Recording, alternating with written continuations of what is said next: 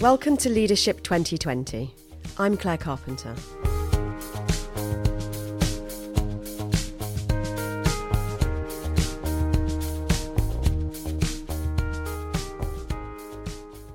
I'm joined today by Nicole Sorrell. Nicole is an organisational psychologist. She's the director of Lumina Learning Global and is also co-founder of the Growth Project. Nicole, first of all, a huge thanks for joining me today. Thank you. Thank you for having me. So many things to talk to you about. Let's think about where we start. Perhaps let's start by understanding a bit about who you are and what it is that you do. I think there's two key inspirations for me. My brother and my husband, for very different reasons. My brother, Sasha Sorrell, was a great mentor for me. He was also my business partner, also an organisational psychologist. So we worked together. I went to live in South Africa for 20 years and he followed me there. So in many ways, we had very similar passions, which was really to be ignited to change the world. When we were first there, we had a company called Rejuvenation where we used to take all the street kids up mountains and run different adventure programs and clinics for tennis clinics, but really trying to ignite them to wake up to their potential, their greatness, their uniqueness. So he was a great inspiration for me. Sasha chose a difficult life in that he had suffered with bipolar. And with that, whilst we had a very passionate relationship in terms of fun, joy, play. We also used to fight a bit as part of that, but he was just an incredible human being and the bipolar was just too much at the end and he sadly took his life 2 years ago. So he's a huge inspiration in that I just have the vision of his smiling face with his arms open, just embracing the world. He had strong values around gratitude and also being responsible and accountable. And a lot of his work was focused towards purpose. And he developed a model around 7 levels of conscious leadership, with the highest level with leaders really being social contributors and making a big change in the world. And that really inspired me to set up the Growth Project with a partner called, his name's Paul Friedman. But really having Sasha in mind, it took me a few years after him to really be connected to the essence of his work and just to recognise how important it is. And now it's completely embedded in my own inspiration. So, for example, the B Corp organisations I find fascinating. I was at their conference last week and just really, again, looking at the triple bottom line for organisations to go beyond profitability and to really look at people and planet and seeing how much great work is being done. So the Growth Project is something that I feel I can make a contribution towards that. Our goal is to have 100 leaders over a 3-year period, and we match charity leaders to business leaders.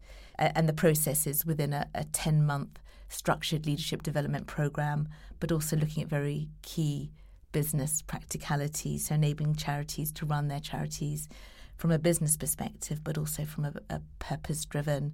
And even though the charities absolutely exceed in their vision, what we find is that the business leaders go back and they're transformed around understanding their role around social contribution and also true collaboration and what that really means and looks like. So Sasha's inspires me at every moment of my day, and it's around that work with the Growth Project.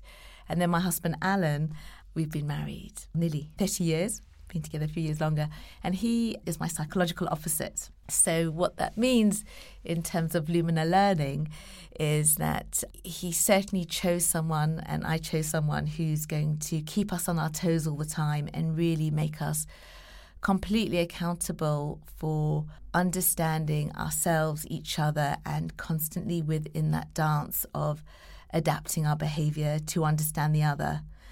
Being in the challenge of that relationship over many years, and in the early years really feeling that I wasn't good enough until I saw that it wasn't his, I'd say, feedback, or I was at that time interpreting as constant criticism, because he comes from a place of order, process, objective, factual data, whereas I'm from spontaneity, sociability, creativity, sometimes impulsive.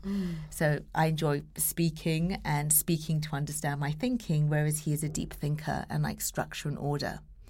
So things in the kitchen could be very interesting if everything that went in the dishwasher wasn't spotless, whereas I came from a very different kind of childhood family background, and his was much ordered. So recognizing that his way of engaging, communicating with me wasn't actually about me. It was something that was important for him to survive and succeed in his world. And once I could really get that and realize it's not about me, it's about him, and actually how can I adapt my behavior to enable him to feel at greater ease, it created such a shift in our relationship, because I no longer became emotionally triggered, and I was much more willing to adapt, like hang my towel up occasionally, because I could see the impact it would have for him.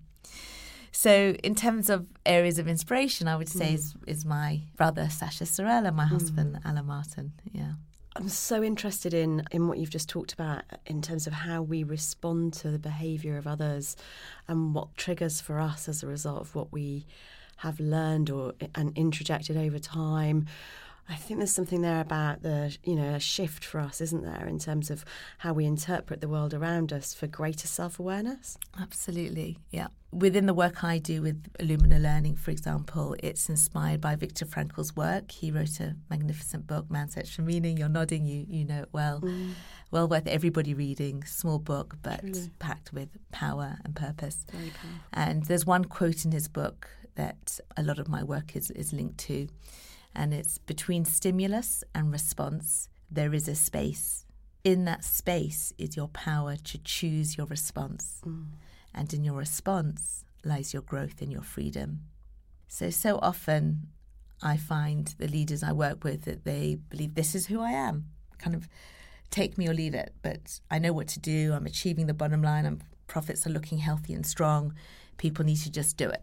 What's business for if it's not to fulfill the task? And people don't need to get personal. They need to just do what they're told to do. Not all leaders. This is kind of some. And through our process, they get to see that there's much, much more at stake here. And that, first of all, there's a responsibility and even an accountability to understand one's thoughts, feelings, behaviours in relation to the impact around you. And often when people can really see the consequence and impact of their own behaviour, maybe on their personal well-being, maybe it's on their legacy, on their health, they can start looking at their relationships. Actually, to what extent do I have good, solid relationships of people who care, who are loyal, who I'm providing inspiration to? So what's the quality of the relationship? And then also they can look at their own performance, because so often leaders will think, well, okay, the profits look good, all is good. But actually they don't know what else is possible, because ultimately as human beings, and I think that's what we're all waking up to, is people want connection. People want to be empowered. They want to be responsible. They want to rise to their potential. And if organisations and leaders are not giving people the space to grow, to learn, and also not being respected and valued, they absolutely will leave. They'll either leave or they'll stay in the team and business, but they'll close down around their creative agility and ability to think and add value to solve problems. And what happens, there's a lot of work around neuroscience and the impact of what happens in the brain and the limbic brain and the prefrontal cortex. But actually we flip, and our prefrontal cortex, where our thinking and problem solving happens, where there's a lack of trust, one can't activate that part of the brain. Automatically it flips. We have the limbic brain comes out, and our behaviour is about safety, protection. I mean, they say like 8 times within a second we are unconsciously looking for threat. And if there's threat, we close down. So when leaders can see what is it that they don't know that they don't know, what else is possible if they really create an environment where there was great trust and respect and valuing, where mistakes can be made confidently, where they can be discussed, worked through. How can we use this through creating greater understanding and learning from those mistakes? Where can they really acknowledge someone's greatness or achievements in a true sense? And that's where everyone starts spiraling upwards and working towards common purpose and achieving greater things. So basically, when a leader really gets to see the consequence of how they're showing up in their behaviour, they then tend to wake up and say, okay, something here needs to change. I'm either not fulfilled personally, my relationships, whether it's at home or at work, there's something here they can improve, and also their results. So depending on their personality, different things will motivate them. But one of those 3 areas definitely will. And then we start the work. And the work is around self-awareness. Who am I? Understanding different personalities so that ultimately they come from you to me and not me to you. But by understanding other people, they can then adapt their behaviour, build rapport more effectively, influence, have greater impacts, greater value and greater respect. And then magical things happen in the organisation. People are excited, they're engaged, they want to come to work. The team becomes a place where they feel safe and eventually self-actualised, and a wonderful kind of spiralling.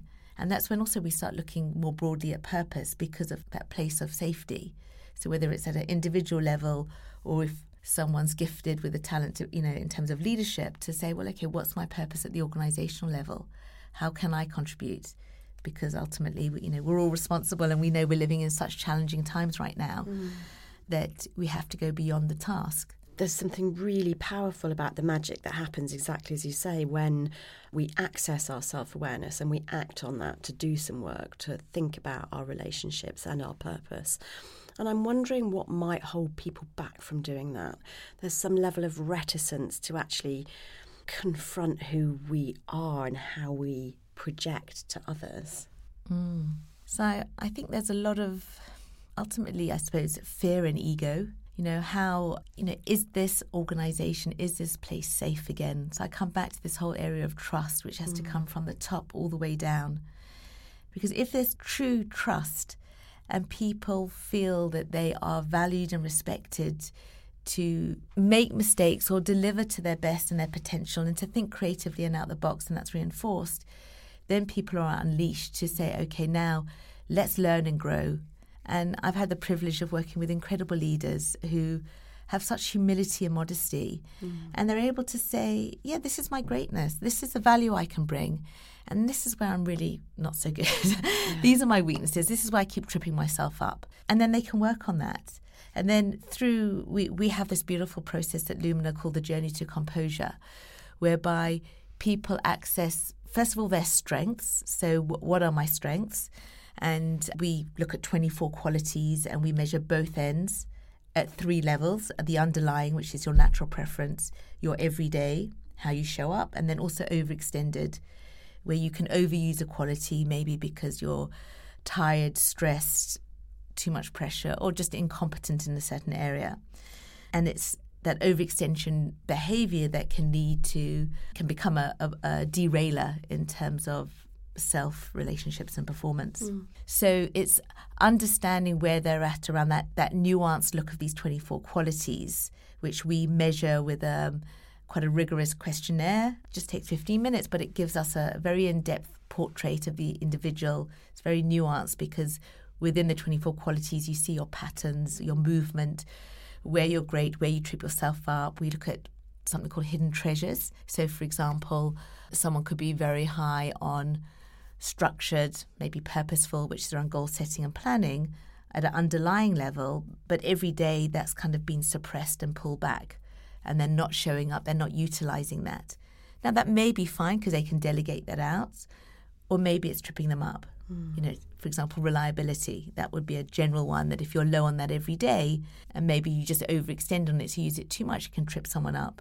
And we measure both ends. So, for example, in leadership, where I see a real shift, and the shift comes from, first of all, being your own observer, so you can understand yourself, your strengths, your hidden treasures, your overextensions, maybe some weak spots. You understand that. And then eventually, through that understanding, you move from an unconscious incompetence to maybe conscious incompetence, but then to conscious competence. And then through practice, you create new habits of behavior, and then it's unconscious competence. So, for example, where people are high on the continuum of logical and empathetic, so they have great logic that they access, common sense, but also the empathy to be able to connect to other people's feelings. And having a paradox of being high on both ends is very powerful, because we have, even though we've got the depth, we kind of simplify it into colours because that's quite sticky and people can use it. So the red qualities, which is effective ways about getting the job done to high quality standards. Too much of that can be aggressive, conflict-seeking, too controlling. Now, if they've been triggered, someone who's high red, for example, would be that there's a core value of theirs would be deliverables, be your word. You said it, now do it. And coming back with a less than quality result. They can flip quite quickly into the overextension red, which is a huge burst of anger, as if the engine that's revving is now kind of boiled over, the steam is out and there's lots of rage. Now, understanding and seeing that and seeing the impact can lessen that trigger, lessen the intensity to eventually they can control that. And I think waking people up to the humanity aspect around it's not just tasks, but actually we're living in a world that at so many levels there's so many challenges right now. And they even say 1 in 4 is suffering from mental illness. So I think leaders need to open their eyes and have a broader perception around who really exists, within my team, within the organisation around me, what's really happening for them. So I had one leader who had said that there was one of their team members had been coming in late, twice a week, and they just assumed that it was kind of kids' stuff, and they never inquired. Got a bit frustrated at the time, but never had the conversation. And then after our work, which was probably a year later, having come in late every couple of days a week, she had a conversation with him and found out that actually he had a very, very serious illness and he'd been going for treatment. And it completely shifted her paradigm around this relationship. So it's around saying, actually, we need a humanity, we need human connection. And then once we can also start to see where other people are coming from, we call it mountaintops. This is where my mountaintop, this is my rigorous belief system based on my life experiences, DNA, etc. This is what I believe is true and right. We get off our mountaintop, we travel up other people's where we can see there's no right or wrong. There's just difference. Yeah. So how can I drop my judgments, come from a place of respect, value difference, value diversity, and just ask the question, talk to me, why did you do what you did? It doesn't make sense to me. But just in the humane conversation, the transaction analysis, adult to adult conversation, gets people just to say, okay, we're both human. Yeah, we may make mistakes, but what we do is based on our thinking and rationality that this makes sense to me. And what I often find is that when people have that conversation and really go into the why, they're able to drop the judgment and say, okay, now that I understand, I can move forward. And maybe we can agree to disagree, we can change the process going forward, but at least there's grounded respect and understanding. I think that's so interesting about the different filters that apply to the same set of circumstances, and actually seeing through another's lens is really, it's a hard thing to learn to do though, isn't it? It can be. Yeah, I mean, if you think there's 8 billion people in the world right now, and each person is completely unique. Exactly. There's no set of similar circumstances that we've had. So, and if each of us are on our own mountaintop, we really believe what we see, what's in front of us, and we get so stuck in our rightness because this is our truth.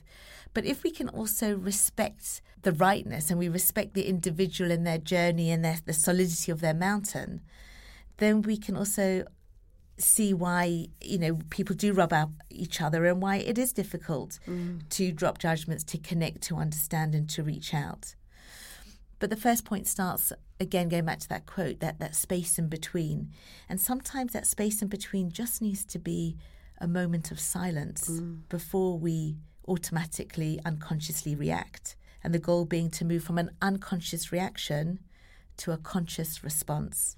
Responsibility, ability to respond. One of my plane journeys, I was just writing out the word reacting, which is what we do so often because we come from us to them. And I thought if you see things differently, so you got their mountaintop, so if you take the C out of reacting and you put it at the front, you get creating. And they're from that amazing place of creativity where there's no judgment, there's listening, there's seeking to understand. That's where the magic happens. And then what we do is recognizing that complexity of, 8 billion people, how can we understand everybody else? We use a lens of color. And that lens of color is a shortcut kind of to cut through that, because even though we're so uniquely different, thankfully there's also a number of commonalities that's been identified from, times of Plato and Hippocrates with his patients. And there's many, many tools that look at personality types. Lumina, we are the antidote to typing. So we believe there's dangers around stereotyping and labeling, and that's why we measure traits and the movement and both ends at the 3 levels, so you get the more nuance.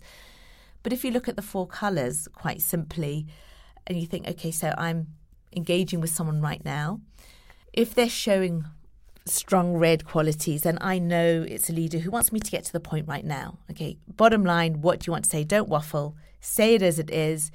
Show me that you're prepared. Give me the bottom line. And, they'll tend to, in their meeting, they like to stand up. They don't want to offer a chair because they don't want a long conversation. If you say, how are you? They don't really want to know. It's more just fine because they want to focus on the task. Now, if the task is to connect and you socializing or having a dinner, they can do that brilliantly. But it is around action. Whereas the opposite continuum to that is this green, what we call the empowering green. And the empowering green is what we call people-focused, where it's about seeking harmony, other people's needs. Now, if someone with high red is engaging with someone who's high green, the challenge can be that the red wants to solve the problem, whereas the green wants to be heard. And whilst a lot of my work is in kind of corporate, work in schools and charities, but also sometimes just with couples in marriage. And it's so interesting that one of the couples they're saying, just listen. I don't need a solution here, but I want your attention. I want to know that you can hear me, that you can feel me, that you get the essence. Yeah. And it's a real wake-up call, and it can sound so obvious, but for someone with these high, what we call outcome-focused energy, they find it very difficult to not be of service. And for them to be of service is to resolve issues. And what they need to do is drop from head to heart and just move through the direction they can do it. Let me understand you. Where are you coming from? And they'll find that there'll just be transformation in that relationship. And so much love is created out of that because it's fulfilling each other's needs. I love the work by Gary Chapman, The 5 Love Languages. Oh, yes. And that links so beautifully into Lumina. And often, the same way we love in a way we want to be loved. Yeah. And we can completely miss it. So, for example, my husband, who's taught me so much, primarily breath and calmness and thinking and non-exaggeration. I don't always have to tell an entertaining story. That's having his voice on the side. I say, I was swimming, there were millions of dolphins. And he'd be saying, there were 6. So I've learned to talk in more truth, which has been very healthy for me. But I think it's so powerful when you can understand the need, the reality of the other. So his love language is about quality time and acts of service. So doing things for making lunch. Whereas for mine, being on the Lumina is a big picture thinking, inspiration driven, more extroverted, is a lot of it. It's words of affirmation, physical touch. And that's what I use to love my children. I have 3 kids, and my oldest, Shanti, who's 20, her love language is very similar to my husband's. And they had such an amazing, close relationship. And when I woke up and I could see what was happening is I'd be saying, I love you, you're beautiful, you're amazing, and love your thinking. And I'd be asking how she was doing. But that wasn't connecting with her until I formalized the quality time. It literally had to be, a daily routine, sitting on her bed, tell me what's up, how are you? And taking her out for dinner once every couple of weeks where she felt she could just talk and really be heard. And now she's emigrated and she's doing brilliantly. But even on the phone, she can hear if she has my full attention or if I'm on my laptop or something. She said, are you with me? Are you listening? Because that's so important for her love language. Whereas for my youngest daughter, Aura, who's more like me and she's into very much affection, I can hug her and tell her things around, how well she's doing. She responds, and that's her love language. So there's a match there. So it's all about understanding, again, where they're coming from. What do they need from you? What does this person need from me right now so that I can leave them feeling uplifted, more focused, not around what I want to say, but that space in between. If I pause, if I look at that person and think, what do they need right now? How can I adapt my behavior to, influence, impact, and ultimately for me it's about respect and valuing that person.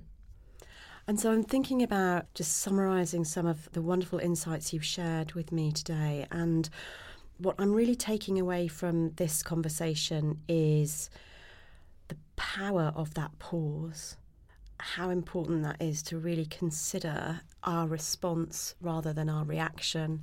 And I loved your insights around move the C out of reaction, put it at the beginning, and it's about creation, and that creation of a relationship or of a response that leads to actually a really kind and loving relationship. And I use those words freely in a corporate environment. I don't think that's about just a social response. I think the way that leaders work towards that relationship with their people will make a big difference in terms of performance, won't it? Absolutely.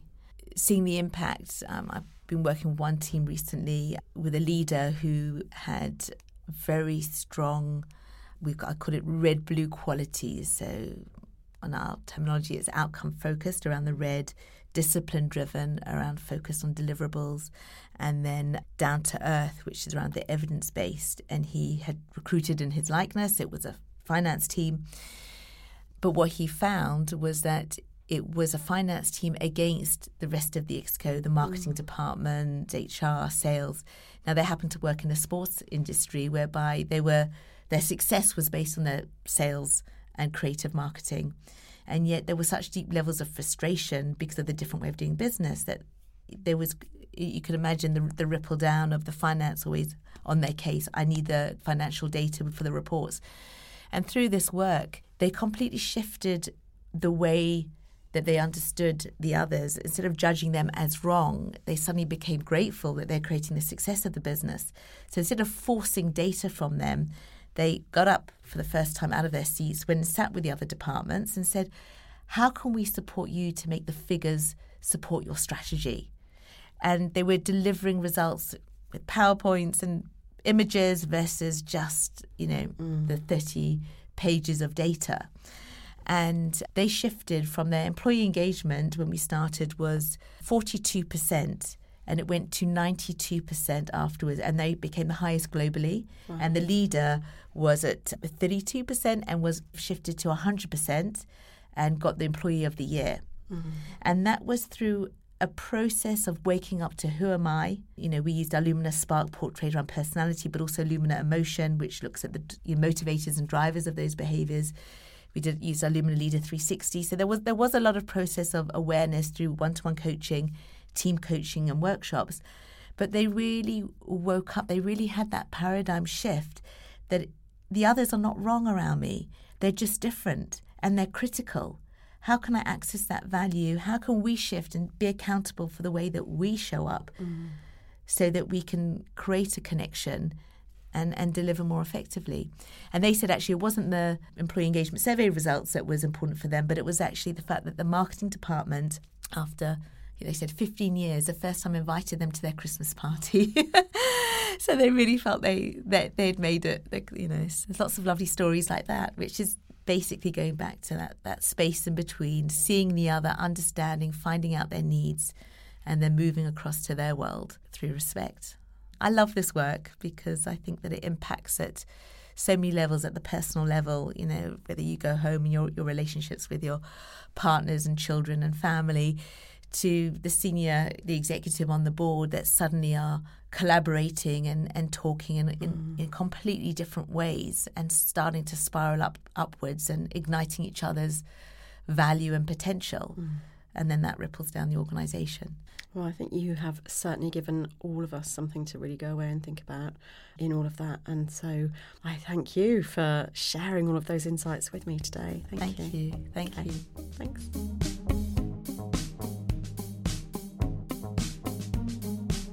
Thanks for listening, and if you enjoyed this episode, please subscribe on Apple Podcasts, Spotify, Smart Speaker, or wherever you get your podcasts, and please leave a rating and review to help others find out about the show.